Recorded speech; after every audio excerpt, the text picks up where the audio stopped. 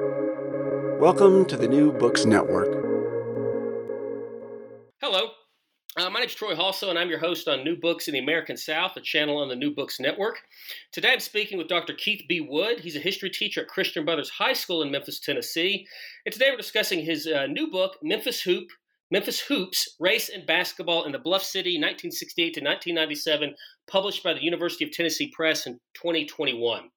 Memphis Hoops tells the story of basketball in Tennessee's southwesternmost metropolis following the 1968 assassination of Martin Luther King Jr. Keith Wood examines the city through the lens of the Memphis State University basketball team and its star player turned coach, Larry Finch. Finch, a Memphis native and the first highly recruited black player signed by Memphis State, helped the team make the 1973 NCAA championship game in his senior year. In an era when colleges in the South began to integrate their basketball programs, the city of Memphis embraced its flagship university's shift toward including black players. Wood interjects the forgotten narrative of Lemoyne Owens' 1975 NCAA Division III national championship team as a critical piece to understanding this era. Finch was drafted by the Lakers following the 73 championship, but instead signed with the American Basketball Association Memphis Tams. After 2 years of playing professionally, Finch returned to the sidelines as a coach and would eventually become the head coach of the Memphis State Tigers. Wood definitely weaves together basketball and Memphis's fraught race relations during the post-civil rights era. While many Memphians view the 1973 Tigers championship run as representative of racial progress, Memphis continued to be deeply divided on other issues of race and civil rights.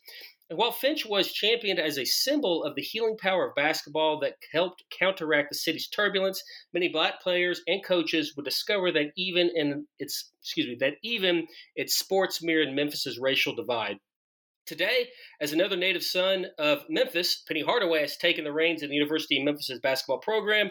Wood reflects on the question of progress in the city that saw King's assassination little more than 40 years ago. This book is an important examination of sports and civil rights history. Wood summons social memory from an all-too-recent past to present the untold and unfinished story of basketball in the Bluff City. Keith, thanks for speaking with me today. I appreciate it. Troy, I appreciate you having me on. Look forward to the conversation. All right, let's do it. So first question, how did you come to write this book? All right, so obviously I did my doctoral studies at the University of Memphis. We were in the same cohort, right? And one of the professors on staff, my directing professor, Aaron Goodsouzian, had done a story, One City, which really studied pretty much very similar dynamics. Did the 1973 basketball team bring the city together? And as we talked about my dissertation, he said, Keith, there were a lot of stumbling blocks for me as an academic. And I had spent 20 years as a high school basketball coach in Memphis City schools and in Shelby County schools here in Memphis, right? So many of these guys in the coaching fraternity that I would call brothers were the participants in this narrative 25, 30 years ago, right? So for me, when I picked up the phone and I talked to Clarence Jones over at Tresvant High School, I talked to L.C. Gordon at Melrose, or I talked to Clint Jackson at Lemoyne Owen. These are guys that I coached with and or against. And instead of saying I'm Dr. Wood from the University of Memphis, and they're going, who's that? When I picked up the phone and I said, hey, it's Coach Wood. I've got this project. Would you feel like sitting down? That opened up a lot of doors. And it really, not only did it open up doors, but it presented a labor of love, right? So I had been out of coaching high school basketball for about 10 to 15 years. And this allowed me to get back into the community and to present a history that needed to be told. Well, thank you for that. You kind of already beat me to the next question. Looking at those oral history interviews, would you say that those were these sources that made this story possible? Right. So I think it was interesting teaching at Christian Brothers High Schools. Two of the major characters in the story are obviously Larry Finch, and another one was Keith Lee, who guided the Tigers to the '84 Final Four. I had their grandsons in class, right? So here we are 2 generations away. Larry Finch III didn't really know much about his grandfather. He was 8 or 9 years old when his grandfather passed. And Keith Lee's grandson was like, my grandfather really doesn't talk about this. He keeps it kind of quiet. But they allowed me to connect with family members. Troy, I had a 3-hour conversation in my classroom with Vicky Stevens Finch, and she is the sweetest, kindest person. And man, when she opened up, first thing she said, "Wow, you really have studied Larry," because I didn't even know that about Larry, and I was married to him a couple of times. But for me, on the way out when she was done, this incredible conversation, she said, "Keith, do me a favor. Um, Larry never said anything bad about Memphis State. Please don't say anything bad about my Larry." And I made her that promise, right? And if you read the book, if there are any areas where I'm analyzing what's going on, Finch is not at fault. The way the community judges Finch, right? The way the university treated Finch, I go in pretty hard on that a couple of times, right? But Larry Finch himself was an upright man who made the university proud, and to be able to connect uh, Vicky and Larry's son, Larry Jr. I remember he played at the University of Memphis when his dad was fired. He was on the team, and I was coaching high school basketball at Sheffield High School in the city at the time. I remember him as a player, and we got to be really good friends. In fact, he would, "What do you need, coach? I can connect you with my mom. I can connect you here. What do you need?" And he became a conduit to connect with the community. I can't even thank Larry Jr. For that. So these conversations, Clint Jackson over at Lemoyne Owen, he actually was the head basketball coach at Sheffield, 2 guys in front of me. So not only were we able to talk about Lemoyne Owen, but we got to reconnect. What was it like to coach at Sheffield High School?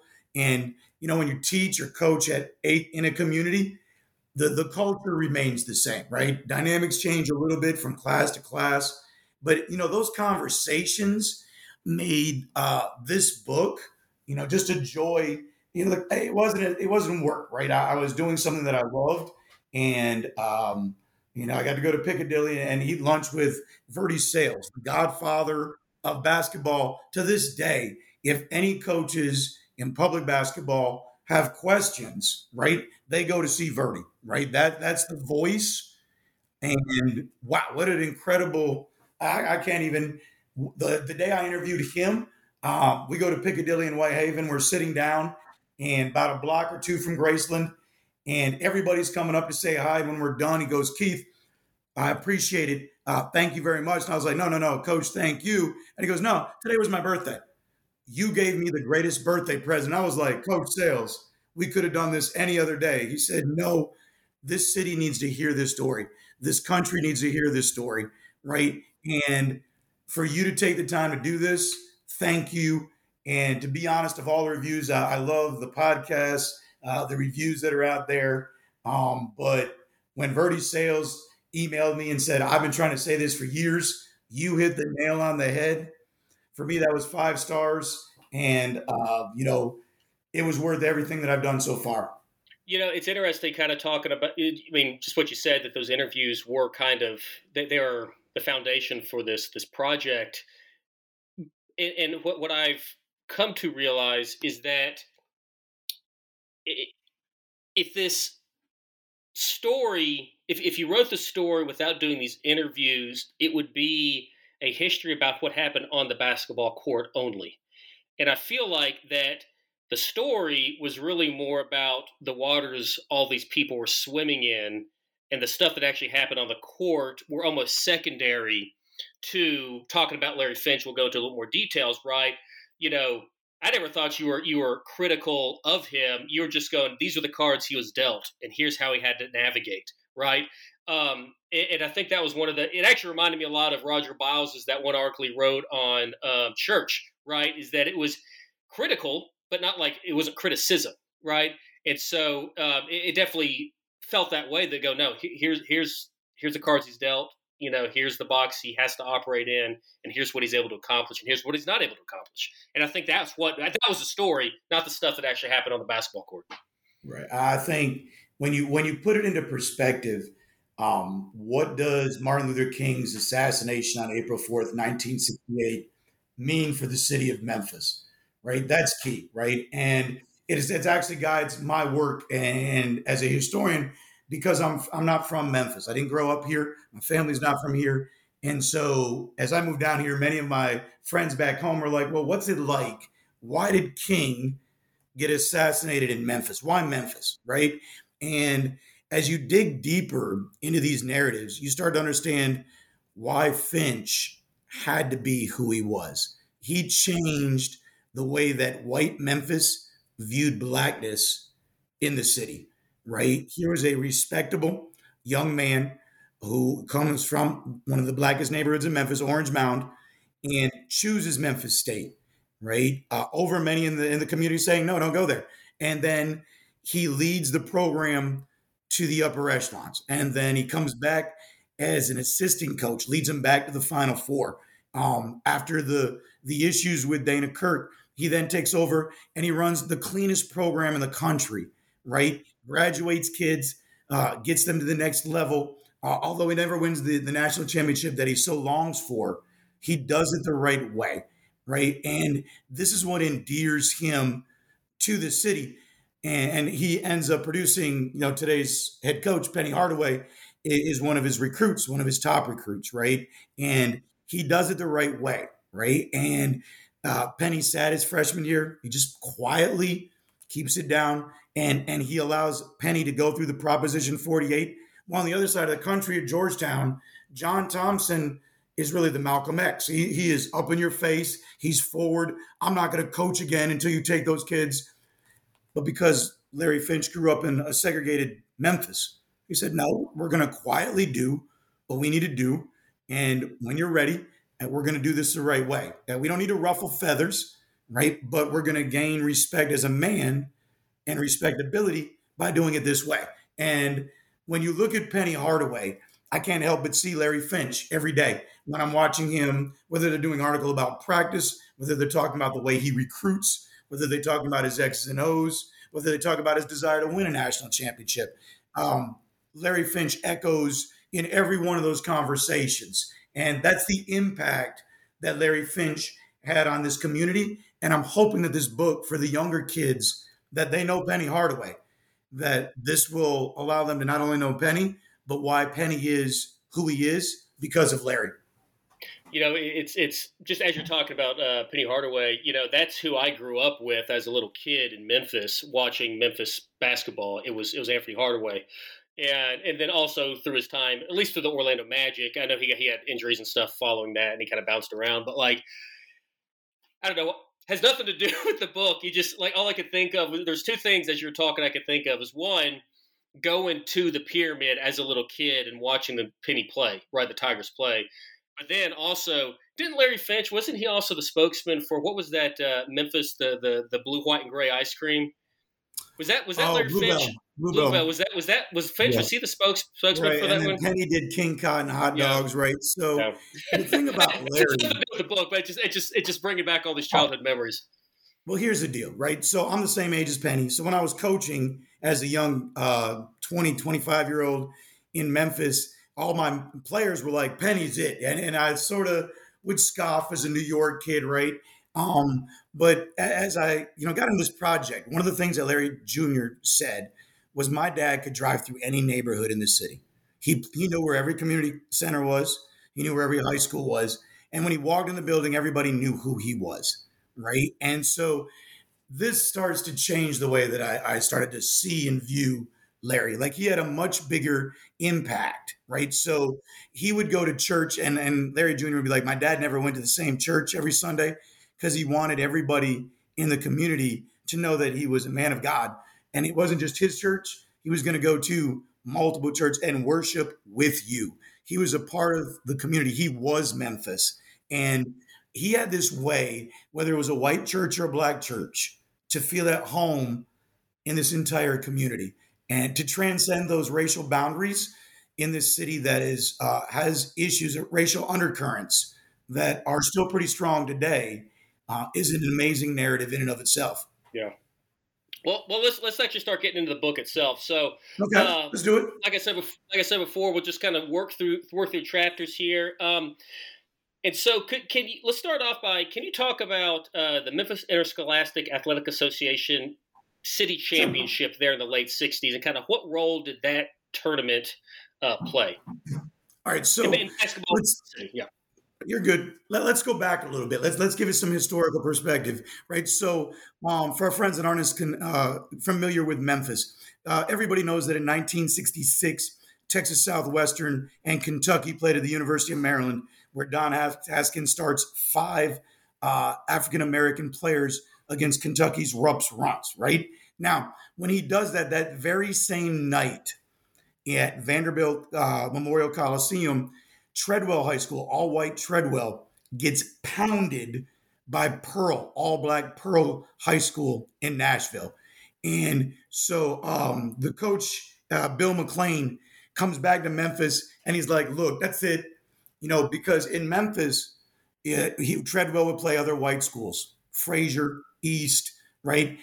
But they wouldn't cross the racial divide to play a Hamilton, a Melrose, right? And so he's like, that's it. We're getting pounded. I don't care whether we play black guys. I don't care whether we play white guys, right? We've got to play somebody so that when we go to Nashville, we have a chance to win. And let's give Bill McLean credit. As a white man in Memphis, starting in 1966, over the next year, he got together with black coaches at Melrose, Hamilton, BTW, and he said, what is it going to take for us to get together and play? And that's where the MIAA is birthed, right? So then in 67, 68, the first year, the city integrates and they play sports, football, basketball, baseball, across the board, no issues, right? And so you're going home and away, and they divided the divisions red and blue so you wouldn't have by neighborhoods because those were all racially segregated. So you would have a white league and a black league. So they had to cross over. Incredible story, right?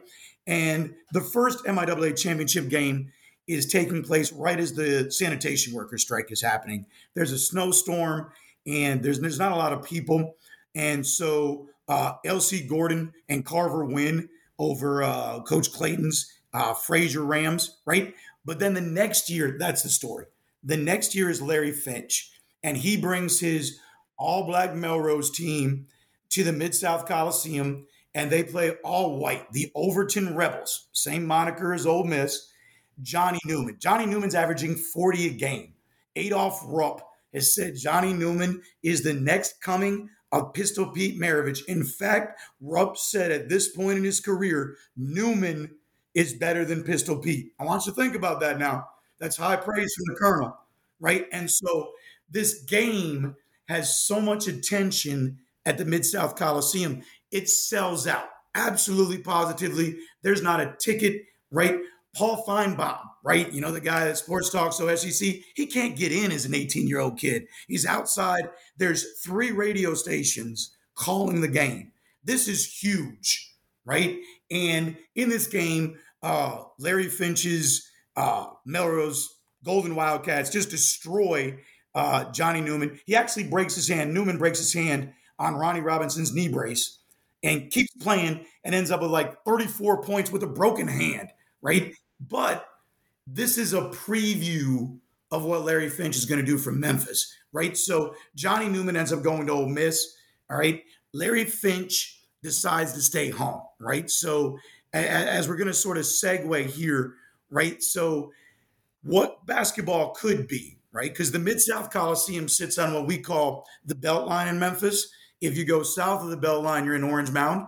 You go north of it, you're in East Memphis. If you're in Orange Mound, you're in Black Memphis. If you're in East Memphis, you're in White Memphis. And here sits the Mid-South Coliseum smack dab in the middle, right? And so here's this social space where both communities can gather around basketball, right? And so the 69 game foreshadows what Finch is going to do with the Tigers. So they both go their separate ways. Newman goes to Ole Miss, all right? Finch goes to Memphis State. When they play as freshmen, the freshman game outsells the varsity game. People stay and watch Finch and Newman and go home when the varsity team is playing for both schools, right? So it just shows you what the impact Finch has. Now, remember, when Finch picks Memphis State, Coach Collins over at Melrose has been jaded by Memphis. Dean Ellers, a couple years earlier, in 65, I believe, was going to sign Bingo Smith, great shooting guard out of Melrose. Everything was set to go. And so Bingo's going there. In August of 65, Dean Ellers pulls a scholarship. Melrose, the community is jaded. There's not going to be another young black star from Orange Mound going to Memphis State ever, as far as Coach Collins is concerned, right? Now, here comes Larry Finch, and he sits down and he decides, my mom, Maple, I want to play in front of her. I'm the oldest of, and I think it's either 7 or 8. I want to be home so my mom can play. And so Coach Collins is like, no, you're not going there, son. If you sign with Memphis State, I'm not going to the signing. So he turns to Verdi Sales, who's an assistant in Melrose at the time. He said, Coach, what do I do? And Coach Sales goes, son, what's going to be best for your family? And Coach Sales' courage to stand up, because when he did that, right, even as a black coach, as an assistant in Orange Mound, the community called him an Uncle Tom, a sellout. How could you do that? Yet this allows Larry Finch to sign. And in fact, Collins never comes to the signing, leaves Melrose, right, and goes over to Messick the next year, right? So there's this huge split in the community. Yet Larry says, no, this is what's going to happen for my community. And he brings with him Ronnie Robinson, right? And he brings with him, this is key, Vicky Stevens, right? Is his girlfriend from Melrose. And Vicky was like, no, I'm going to go to LA with my sister. And Larry goes, no, Vicky, you and I, we're going to Memphis State. And she goes, okay, think about this. This changes the whole perspective. One, he brings his best friend from high school, right? So now he's got a buddy to whatever he's going to face at pretty much predominantly a PWI, a predominantly white institution. He's got his partner in crime, his buddy from Melrose with him. Then, right, he's got his girlfriend. So for those folks in Memphis that are worried whether this young African-American basketball player, this athlete, is going to date white women, they don't have to worry about it because he's got his girlfriend from Melrose, right? So this makes this transition incredibly smooth. And in 1968, or excuse me, 69, when he signs, that's huge, right? Because if you don't, the racial dynamics, when Martin Luther King gets shot in April 68, this city is on a powder keg. And for all of those things to line up and allow Finch to go to Memphis State really tells you about the courage that Larry Finch had to make that decision and the courage of Verdi Sales to support him in that decision, right? So that's huge in getting us to understand who Finch is. Yeah. Well, so let's fast forward a bit. So Finch goes to Memphis, and let's kind of talk about that 1973 run. Now, in the next chapter of your book, you do talk a lot about Finch, but you also talk about this 1973 myth about what that run does. Can you talk about that myth a little bit, and to an extent too, just as a secondary question, the role that sports journalism played in it, which I could talk all day is good and bad about sports journalism, but can you talk about that myth and what the podcast, right? Yeah. So let's start here. So first, remember, we're talking about a time in the NCAA when it's a one bid league. The Valley is a one bid league. And so Louisville has been very strong.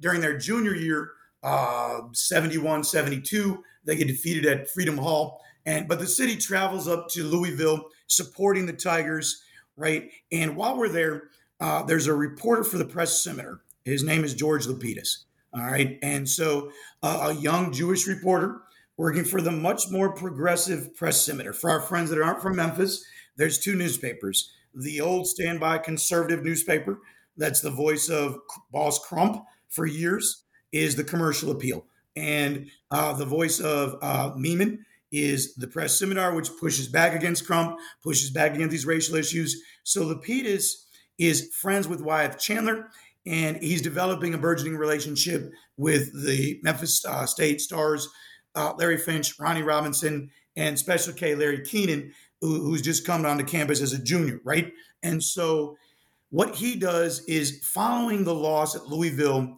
their junior year, he puts together this narrative, right? And then he's friends with Wyeth Chandler. Wyeth Chandler picks up this narrative.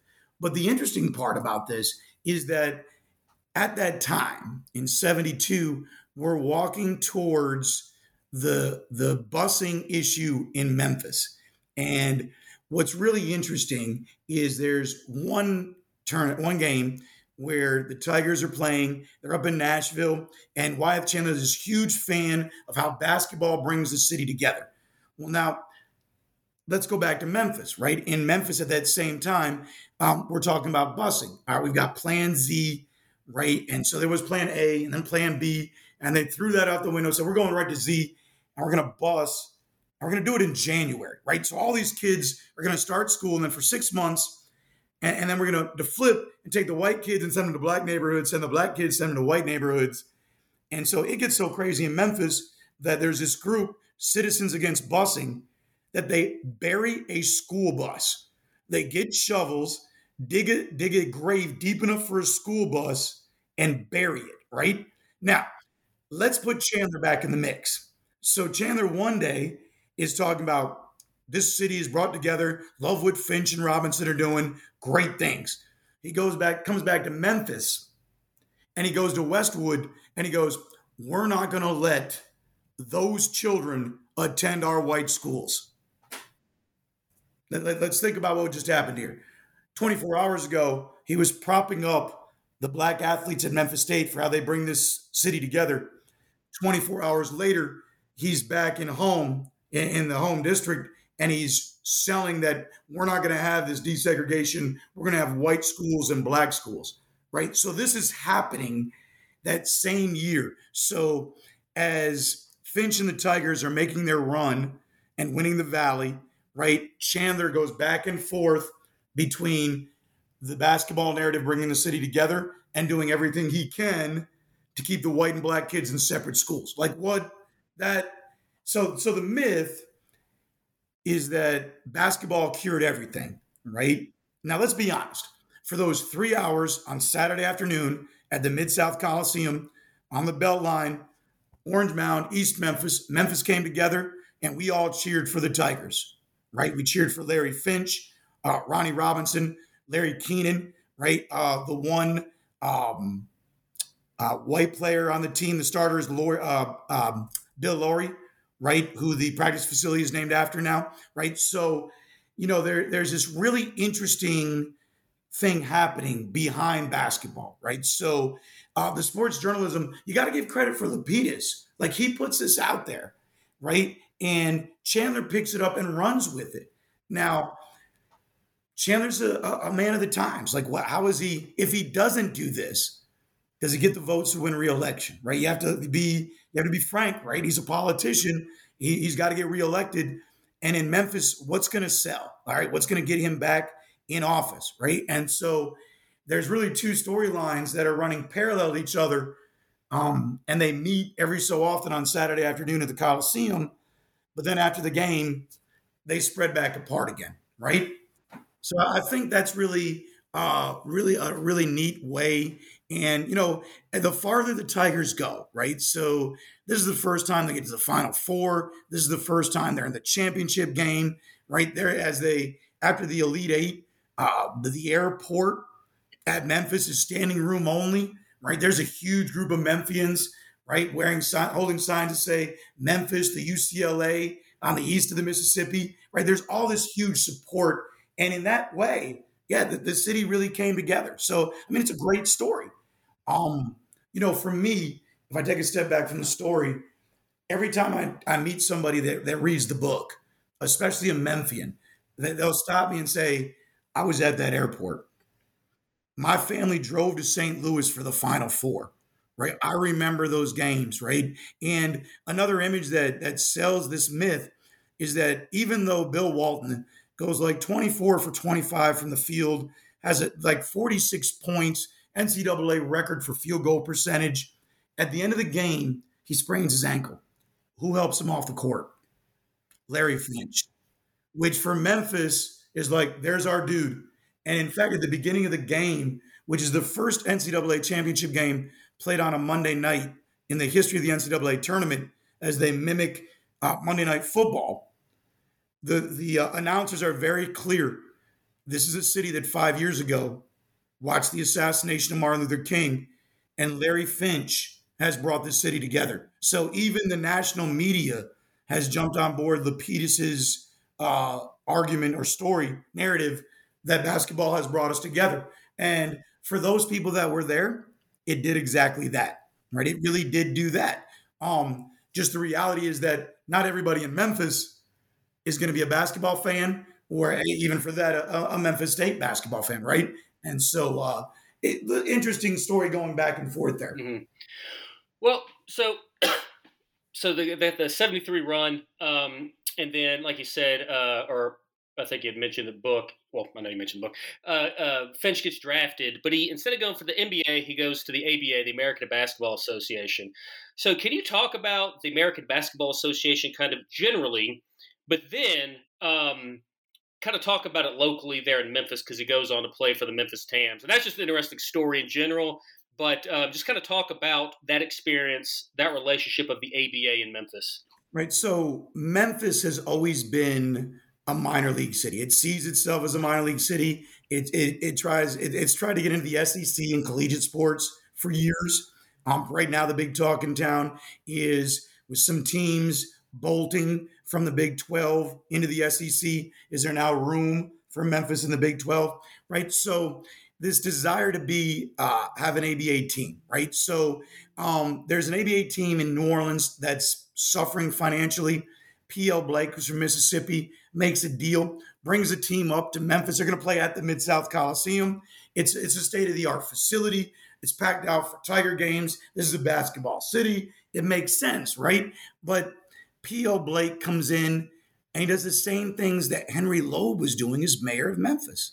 He's lowballing workers, right? The uniforms, he doesn't even buy new uniforms. The team in New Orleans was called the Bucks. And so the most uningenious name in sports history is the Pros. The Memphis ABA team was called the Pros. And so because he did that, because he took off BUCKS and could replace PROS and only have to replace 3 letters and save himself money, right? So nobody's going to these games, right? We've got Babe McCarthy, right? The Magnolia Mouth of the South, right? Great guy, huge wins at Mississippi State. The game had changed against Loyola in Chicago, right? He's there. Nobody's coming to watch, right? 250, maybe 500 fans at the Mid-South Coliseum when it holds 12 to 15,000, right? So it just doesn't go over. The question is, why not? And here's the deal. What you have is African-American stars, and 10 of the 12 players on the roster for the Pros are black. They've got afros. They're wearing gold chains during the game. They're throwing black power, right? And they've got contracts. So they're making money. They're not doing this for good old State U, not for good old Memphis State. So even though that's there, it's not making money. So Blake gets out. And then in this really weird thing, it's the only time I've ever seen this, like the city, the ABA sells stock in the Pros. And the city buys it, keeping the team in Memphis long enough for Charles Finley, our friend from the Kansas City Athletics, the Oakland A's, right? There was a World Hockey League team, and he comes in and changes everything. Now he starts throwing money into this, but we're all going to have to be this really green and gold. We look like the Oakland Athletics. It's really weird. The name of the franchise becomes Tams, Tennessee, Arkansas, Mississippi. Like, what is that? Where did this come from? And he gets jaded because the ABA is so crazy, right? There's a draft in 73, and he's like, good, I'm going to sign Larry Keenan, who, with that 73 Memphis Tiger team, no disrespect to Larry Finch or Ronnie Robinson, he's the best athlete on the team. Without Keenan, the Tigers don't make that run, right? So everybody pushes in on Larry, and they should. He's a local kid, but Keenan's the best player, right? And Finley's like, I'm getting him. Well, the ABA, in order to stay afloat, disallows the regional draft where Finley gets Keenan and allows the New York Nets to take Larry Keenan to put him with Dr. J. So you're going to have Special K and Dr. J because you're going to make money. And Finley's like, oh, what are you talking about? And he leaves. He just point blanks leaves in the middle of the season. like gone, right? And so now let's get to Finch. How does Finch get here, right? So how does Finch come back? Originally, we said he was drafted by the Lakers, and he is, but he's sitting behind Jerry West and Pat Riley, right? So those two names aren't going anywhere. And so he says, I'm coming home. And they pick him up. And the coach is this guy by the name of Von Bredikoff, who is a screamer. Well, Larry Finch at Memphis plays for Gene Bartow. Very low key, calm dude. Larry gets along great, thrives. With a guy like Van Bredikoff in his face, who has NBA experience, NBA championships, high caliber coach, but he's in your face. It just doesn't work. Larry ends up being a bench player. Nobody's coming to watch Finch at the bench. He has one night where he drops like 26. And here's why. Like in essence, there's a football game, a world football game where the Memphis Southmen are playing at the Liberty Bowl right next door. Anybody at the football game got a free ticket to the basketball game. And so the place is packed. So Larry gets into the game and just goes nuts, like a throwback to the 73 team, right? Great game. That's it. It's an anomaly. That's it. That's the highlight of his career. And I'm trying to think. Who's the guy that played Shaq? This is gonna blow my mind. I can't. It's slip my tongue right now. But Isaac Hayes. So Isaac Hayes comes in and he is gonna buy the ABA team, but instead of writing a check, he brings the money to Mike Storn, right? Who's given up his job as commissioner of the ABA to save the Memphis franchise in a brown paper bag. And so this is really odd, right? Like, so now the ABA team is holding on. Shaft is trying to save the team, which would have made Memphis the first professional team to have a black owner. But Storm's like, the dude gave me the money in a brown bag. I don't know if that's legit. And he backs away. So the team ends up moving to Baltimore. It doesn't even make the next season. And so Memphis has lost its chance. And so the question is, why was the Coliseum full for Larry, Ronnie, and Larry, all right, and for the Tigers? But when those guys are in the ABA, not so much, right? Which shows you maybe it really wasn't basketball, all right? Maybe it was good old State U. And I think that's a chapter that allows you to take a step back from, is basketball really healing? Because if it was just basketball, right, then we would have supported the ABA as much as we supported, the Tigers in 73. And I think that shows how much the city's grown because we support the Grizzlies much more today, right? A lot more like we did like Larry Finch and the 73 Tigers. And so I think that shows racially how far the city of Memphis has come, right? I think that's a positive. So we'll move on from the ABA and we'll go to my favorite chapter in the entire book, talking about Lemoyne-Owen College's D3 national championship. And so I don't have a good question for it, but can you just tell me or tell the listeners here about that national championship run at Lemoyne-Owen College? But of course, you have to talk about LOC and just some of the backstory as to really why I had no idea about it until you wrote it in your book, even though they're national champions. Right. So even for many Memphians growing up in the city, you've got Memphis State. It's the flagship school in the city. On the other side of the railroad tracks, right in South Memphis, sits small Lemoyne College. Right, Lemoyne College was opened as a Freedmen's Bureau college immediately after the Civil War. Right, and so it's a pillar of the community in Black Memphis, right? And so in the 1970s, it merges with local Owen College and becomes Lemoyne-Owen, right? And so they've got a really interesting story, right? So the coach is legendary. He coaches for over 40 years at Lemoyne. He's actually a disciple of John McClendon, all right? One of the preeminent coaches in all of HBCU, right? Who took Tennessee State and took them to the NAIA tournament and wins numerous national champions when the NCAA is not allowing Black schools to play in the NCAA tournament, right? And so Johnson's a descendant of that, right? And he comes to Memphis. McClendon actually suggests the job for him at Lemoyne. And Lemoyne plays, let me see, I make sure I get this right. I always forget the name of the VSAC. the Volunteer State Athletic College, which is an all-white college, right? So in the early 70s, Lemoyne-Owen takes the step out and joins a conference where they're the only black school in the conference, right? You've got CBC, Christian Brothers, Bethel, Carson Newman. You're traveling state, some of these small schools in rural Tennessee, and you're the only all black school, right? So this is interesting thing. And in fact, Al McGuire from Marquette is one of the folks that helped convince Jerry Johnson to join the VSAC, right? And so interesting side story there. So why does an NAI school, right, like Lemoyne, play in the 1975 Division III National Championship for the NCAA? Well, what you have in the 70s is the NCAA is working towards its present monopoly in college athletics. I think our listeners will understand that, right? And so originally there was Division I schools, and the way for the NCAA to keep black schools from playing in the Division I championship was to place NCAA HBCUs in Division II, right? So that way your premier schools are your PWIs and your HBCUs would be Division II. Well, Lemoyne-Owen is a very small HBCU, and the NCAA is like, we're not getting these small schools. We've got to do something different.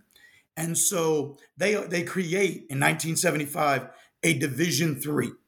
And so Lemoyne is playing in the NAIA, and for years they're getting demolished by Kentucky State that's got 20,000 students. Kentucky State is the HBCU in Kentucky, predominantly the predominant HBCU in the state, right? So Jerry Johnson makes a decision to jump over, to leave the NAIA, right? And then jump in the middle of the season and play in this Division III tournament. And they make a run all the way to the championship game, right? They're playing up in Pennsylvania at an all-white college, right? They're the only black school, right? But for them, they're used to this, right? They're in the VSAC. They've played games in small southern towns where the racial animus was real. And in the chapter, I discuss at least one time where the Klan chased them out of town, right? So you're just trying to play college basketball, but the Klan is running you out of town. So they're not intimidated by this. But what's interesting is that if you look at the year at 75, that's 2 years after Larry Finch's run to the Final Four and the loss to UCLA. White Memphis has no clue this happens. The commercial appeal gives it minimal coverage, right? They don't even send anybody up to Pennsylvania for the Final Four, right? So whereas the entire city is at the airport welcoming in the Tigers, Memphis doesn't even know that Lemoyne-Owen's winning this, right? So Chandler gives the keys of the city to Coach Johnson and to Clint Jackson and to Robert Newman, who are both Memphis kids from Hamilton High School, right, that are playing at Lemoyne, but nobody knows, right? So this is a great story of a small HBCU on the other side of the tracks that's hidden by the veil of segregation.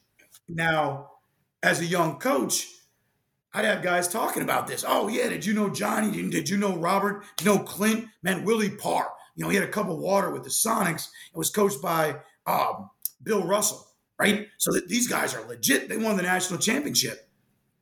They didn't even take a plane. Like, because they're a small school, they took a train and then buses from there, right? Where the Tigers are flying first class, right? So what was it like for Larry and Ronnie at Memphis, right? They get all the fame, the accolades, but they're surrounded pretty much at a white school. Whereas at Lemoyne-Owen, Clint and Robert and Willie, those guys are an HBCU and they feel at home, right? And 20 years earlier, Ronnie, Larry Finch, Larry Keenan, they wouldn't have been in Memphis.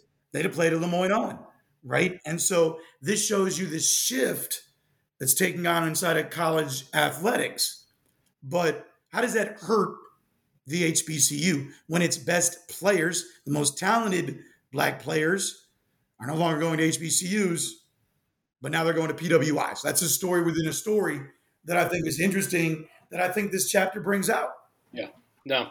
Yeah, it was hands down my favorite one, like you said, like I said, because white Memphis. I'm a white guy from the suburbs of Memphis, right? Like this is never a story we knew. This was never a story we heard. And given how segregated Memphis was back then, and even is now, right? Yeah, that makes sense. I knew about Larry Finch, but I knew about Larry Finch because they'd always talk about Larry Finch in relation to Anthony Hardaway and stuff like that. But this was just one of the most fascinating stories for me because national championship basketball team in Memphis, and at least half the city has no idea about it. If you would ask my kids at Christian Brothers High School, guys are going to graduate in 2020s. Before I open this conversation, they're like, "What's Lemoyne Owen?"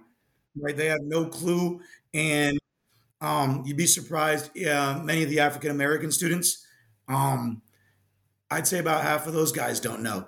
Right? So unless you're an inner city kid that's growing up in South Memphis, or your parents graduated from Lemoyne Owen, it's a story you don't hear. Right? So I think that was interesting.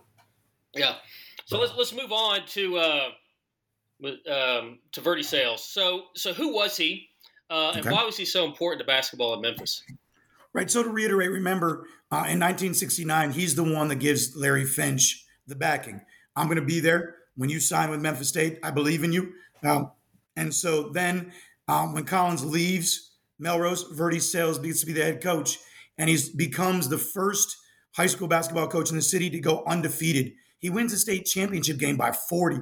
He's got John Gunn and Alvin Wright, and they are unreal, right? And so his success at Melrose rockets him into a position when Wayne Yates becomes the head coach in 1976, and he brings John Gunn. Now, literally, let's be honest, right? Wayne Yates knows he needs John Gunn because John Gunn's the number 2 big man in the country behind Moses Malone, right? So we all know who Moses is in his great career. John Gunn's tit for tat with him, and he's a Melrose kid, right? And so he gets John Gunn, but Verdi Sales goes, Yates, you're not going to get Gunn and me unless you bring Alvin Wright. And Yates is like, Wright's too little, he's not good enough. And Sales goes, no, I've coached this kid. And to this day, Alvin Wright is in the top 3 in assists and steals at Memphis State. He rewrites the record books. And see, this tells us who Verdi Sales is. It's a guy that he would have given up being the first black assistant coach if Yates says, no, I'm not taking Wright. And Memphis would have lost Gunn, Wright, and Sales. But his courage to say, no, you need both of these young men allows that to happen. And this is where Finch gets his quiet demeanor, right? And don't miss this. Verdi Sales played at Lemoyne Owen years before for Coach Jerry Johnson. So the coaching tree is actually Jerry Johnson, Verdi Sales, Larry Finch, Penny Hardaway, right? And that's important to remember because that puts Penny in a very elite group of coaches in the city of Memphis. And now you could take Penny and go Penny, Larry, Gene Bartow, John Wooden, and have the same tree. But the tree also divides up very prominently within the black community as well, right? So Sales is breaking down boundaries. And the chapter's entitled, he becomes the Moses, right? And not the Joshua. He doesn't get to finish the journey, but Larry Finch does. Larry Finch becomes the first black head coach. And in fact, when Yates is fired in 79, Sales is one of the 3 candidates. It's Verdi Sales, it's Larry Brown from the Carolina coaching tree, right? And Dana Kirk. Now, Verdi Sales is getting the obligatory, we've got to at least interview the one black dude, but he doesn't have a chance in hell of getting the job. And then Larry Brown is like, yeah, I'll take the job if I get to pick my assistants. And the AD, Spook Murphy, good Southern name, Spook, is like, nope, if you don't hire Larry Finch as an assistant, you can't get the job. So Larry turns the job down. And then Dana Kirk, who's this Huckleberry from West Virginia who happened to work for Denny Crum at Louisville, gets the job. So Sales is that connector, right? He's the connector from Jerry Johnson to Larry Finch. He's the calming force. He's the godfather of basketball. Like all of the guys that I coached with in the city, we have questions. We go see the Godfather. He's the man, and we all know that, and we all believe that he should have been the first black head coach. But then he takes it with a grain of salt when his protege Larry Finch gets a job. He breaks down tape with Larry Finch. Like he's got his own team at Shelby State. But Larry Finch going over the house, they'll stay up for hours and do it's like his son, right? And this is part of the Memphis fabric, right? And so Sales is this great connector, and he's someone that's often forgotten in this story. Yeah. Yeah, and maybe it's because he never became the first, black head coach, or just the second or third or whatever head coach for Memphis, right? That he's not a household name, but he when I read that chapter, I can't point to a good example, but you kind of look at, for whatever reason, these career assistant coaches that, like, the reason that, like, your Caliparis and whomever are them is because of these assistant coaches that they have on their staff. And that was the sense I kind of got from him. I don't think he went into that much detail, but, like, what did his career at Shelby State and what? Oh, he's one of the most, and because the book focused around Finch, I just sort of alluded to it. He becomes one of the most well-respected junior college coaches in the country, well over 1,000 wins, and this is going undefeated in Melrose, right? So not including his high school wins, right? The 4 years he spends at Memphis State with Wayne Yates, he has incredible success.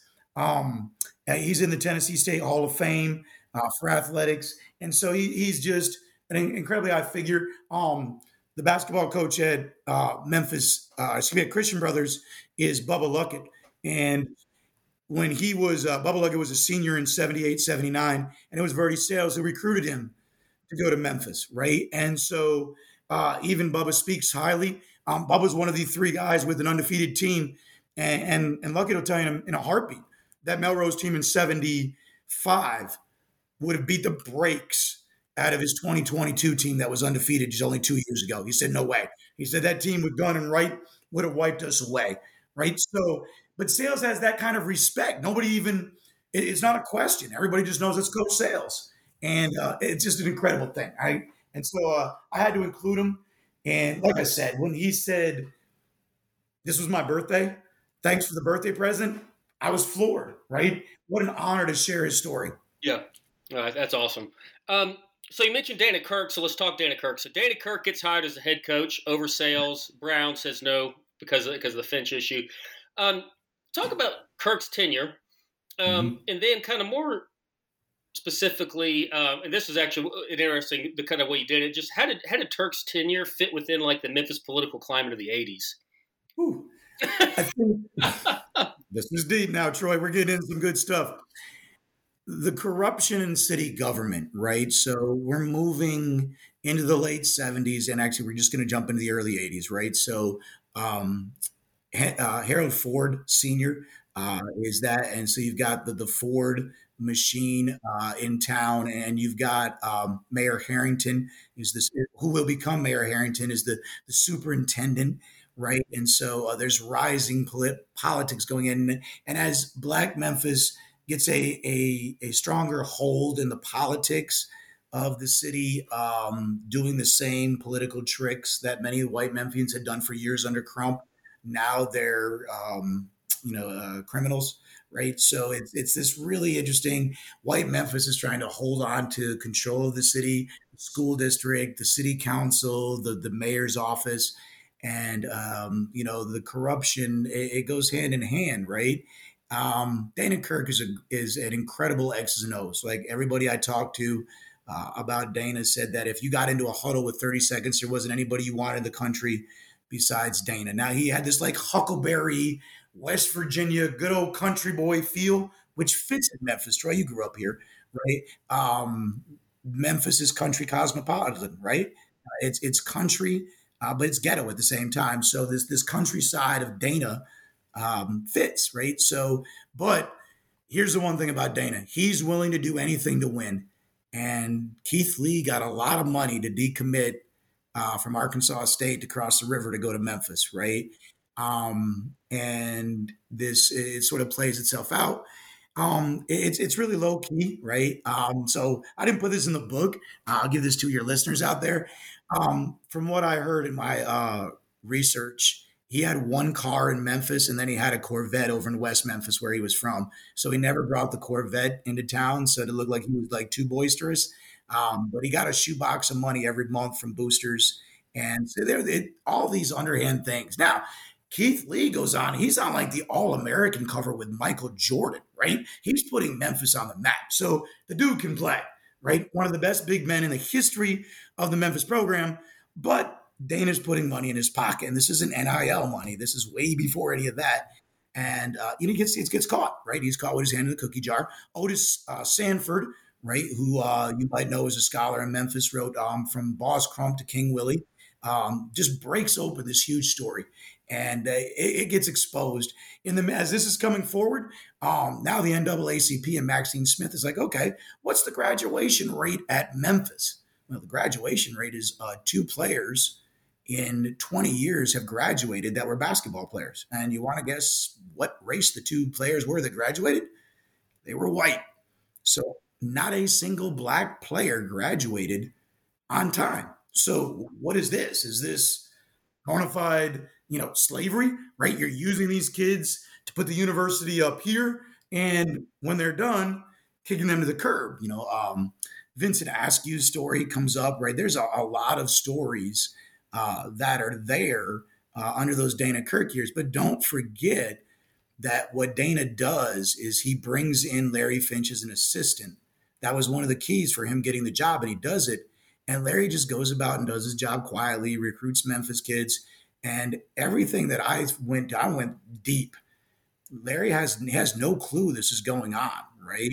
And there are moments that Larry's called to. There's a discrepancy between Kirk and Lee at practice. Lee played like a bum against Virginia Tech and just blows up while they're watching game tape. And Kirk sends all the other players up top, and he says, "Larry, Coach Finch, you need to handle Keith," and leaves. And so Larry Finch becomes the black coach that can handle the black kid, right? But he just keeps doing what he's doing, bringing Memphis kids in. And that's the connection, right? So when Dana Kirk gets fired, it's in August, September. The term's already started, right? It took, it's 86, right? And Memphis doesn't have anywhere to go. All the big names are off the table. So that's how Larry gets the job, right? He's just in the right place when Dana Kirk goes down. And there's no really other choice, right? Larry's the hero. And so he ends up getting the job in 86. Here's a big question, though. When he gets the job, how much money does he get? Is Larry Finch going to be paid comparable to other white coaches at major Division I schools, or is he going to get less money because he's African American? And there's some tension in the city over that, right? And so you can call him the greatest player, the hero of 1973, but he's not an 18-year-old kid anymore. He's a grown man with a family. He needs to be paid appropriately, right? And accordingly. So there's some of that going on as well. But what I will say about Dana Kirk is as many issues, problematic, and if you want to call him dirty, you can. Larry Finch is squeaky clean. He's the exact antithesis of Dana Kirk when he becomes the first black head coach at Memphis. So Finch is, he gets hired. And we can kind of wrap up last chapter here and whatnot. But let's just talk about Finch's tenure, right? Like, what is he as a coach? And I remember you kind of led off at the beginning, or I can't remember if we were already recording or before we recorded, talking about how you ran the program, quote unquote, correctly, right? Squeaky clean, graduated players, all that kind of stuff. Games, right? Yeah, and he's winning games. They're on probation. All right. When the Dana Kirk thing hits the stand, the NCAA takes all the money back from the Final Four run in '84. They take the banner down from '84. The NCAA, what the NCAA always does, right? So Carolina and Kentucky can do, and Kansas can do pretty much whatever they want, but we're going to make an example of little Memphis, right? So this is what Larry Finch inherits. So what he does, he just takes those kids and he wins the league. He defeats Louisville. Now he can't go to the tournament because he's on probation, but he defeats Louisville. And so now, this is Memphis bringing him back, and he signs Memphis kids. He signs Penny Hardaway. He's signing Sed Henderson. He's signing Elliot Perry.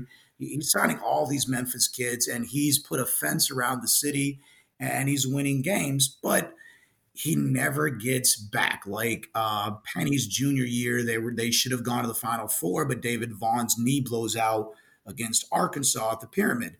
Well, here's another thing I bring up in the book. Under Finch, they moved from the Mid-South Coliseum. They closed the Coliseum and they moved downtown to the Pyramid.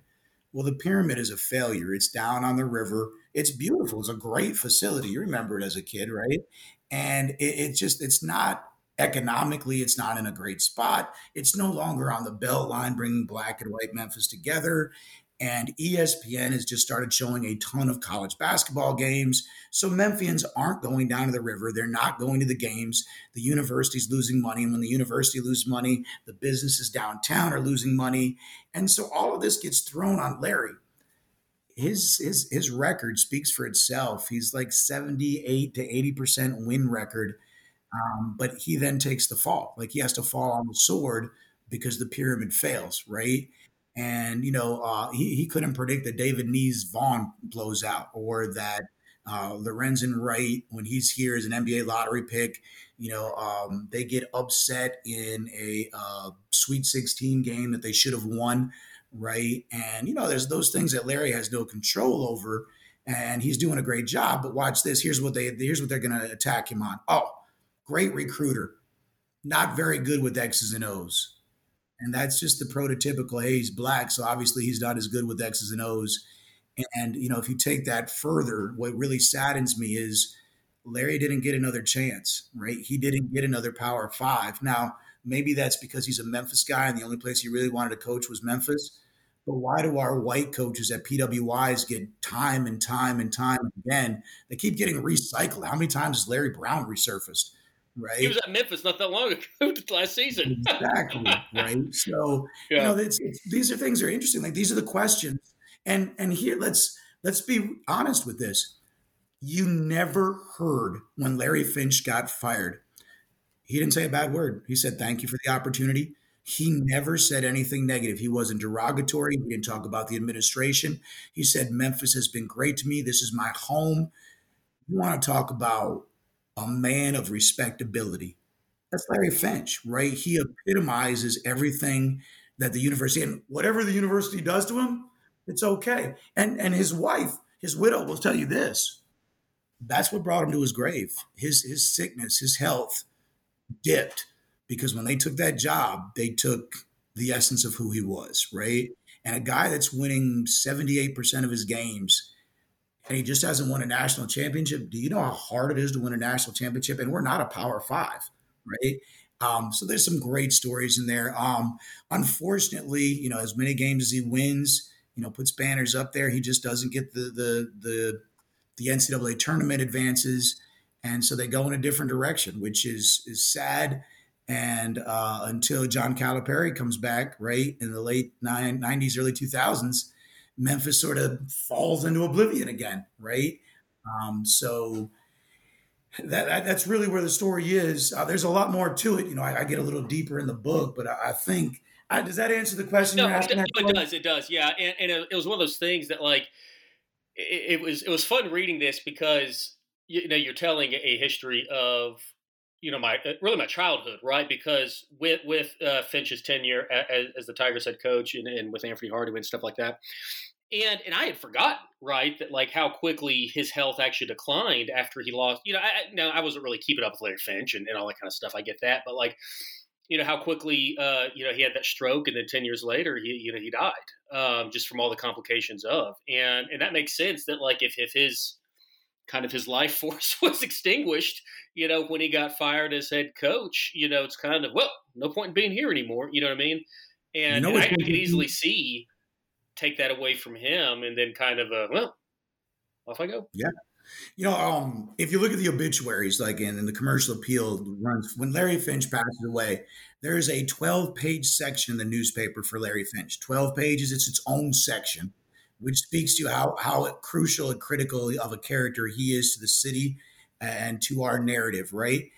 When Dana Kirk passed away a year or two before that, there was one section in the sports section that was small. There were 3 articles, right? Here's a guy that took us to the Final Four. He gets 3 articles.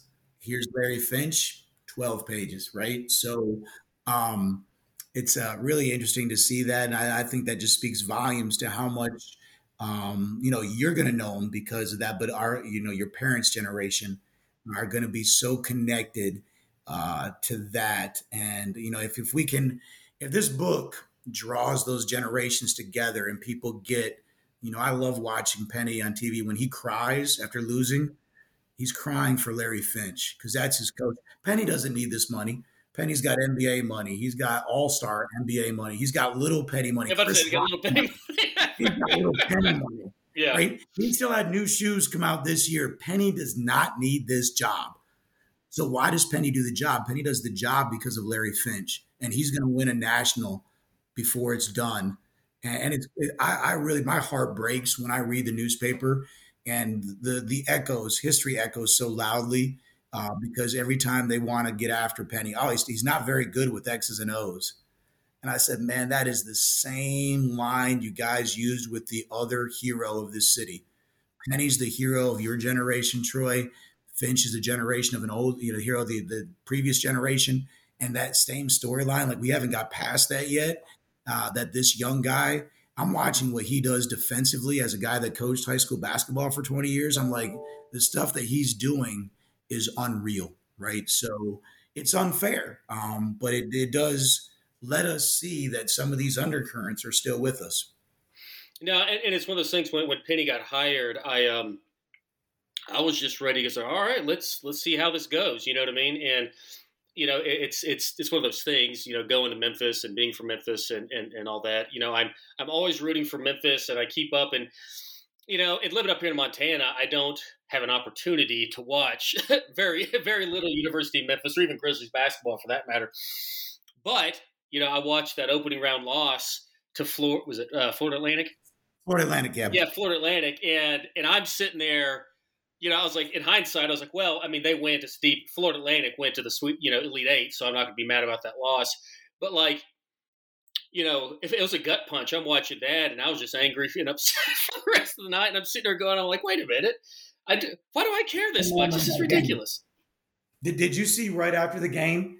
So you're going back and forth, right? The last few seconds, right? And when the horn sounded and Memphis didn't get that shot off, did you see Penny? He took a water bottle and threw it the length of the bench.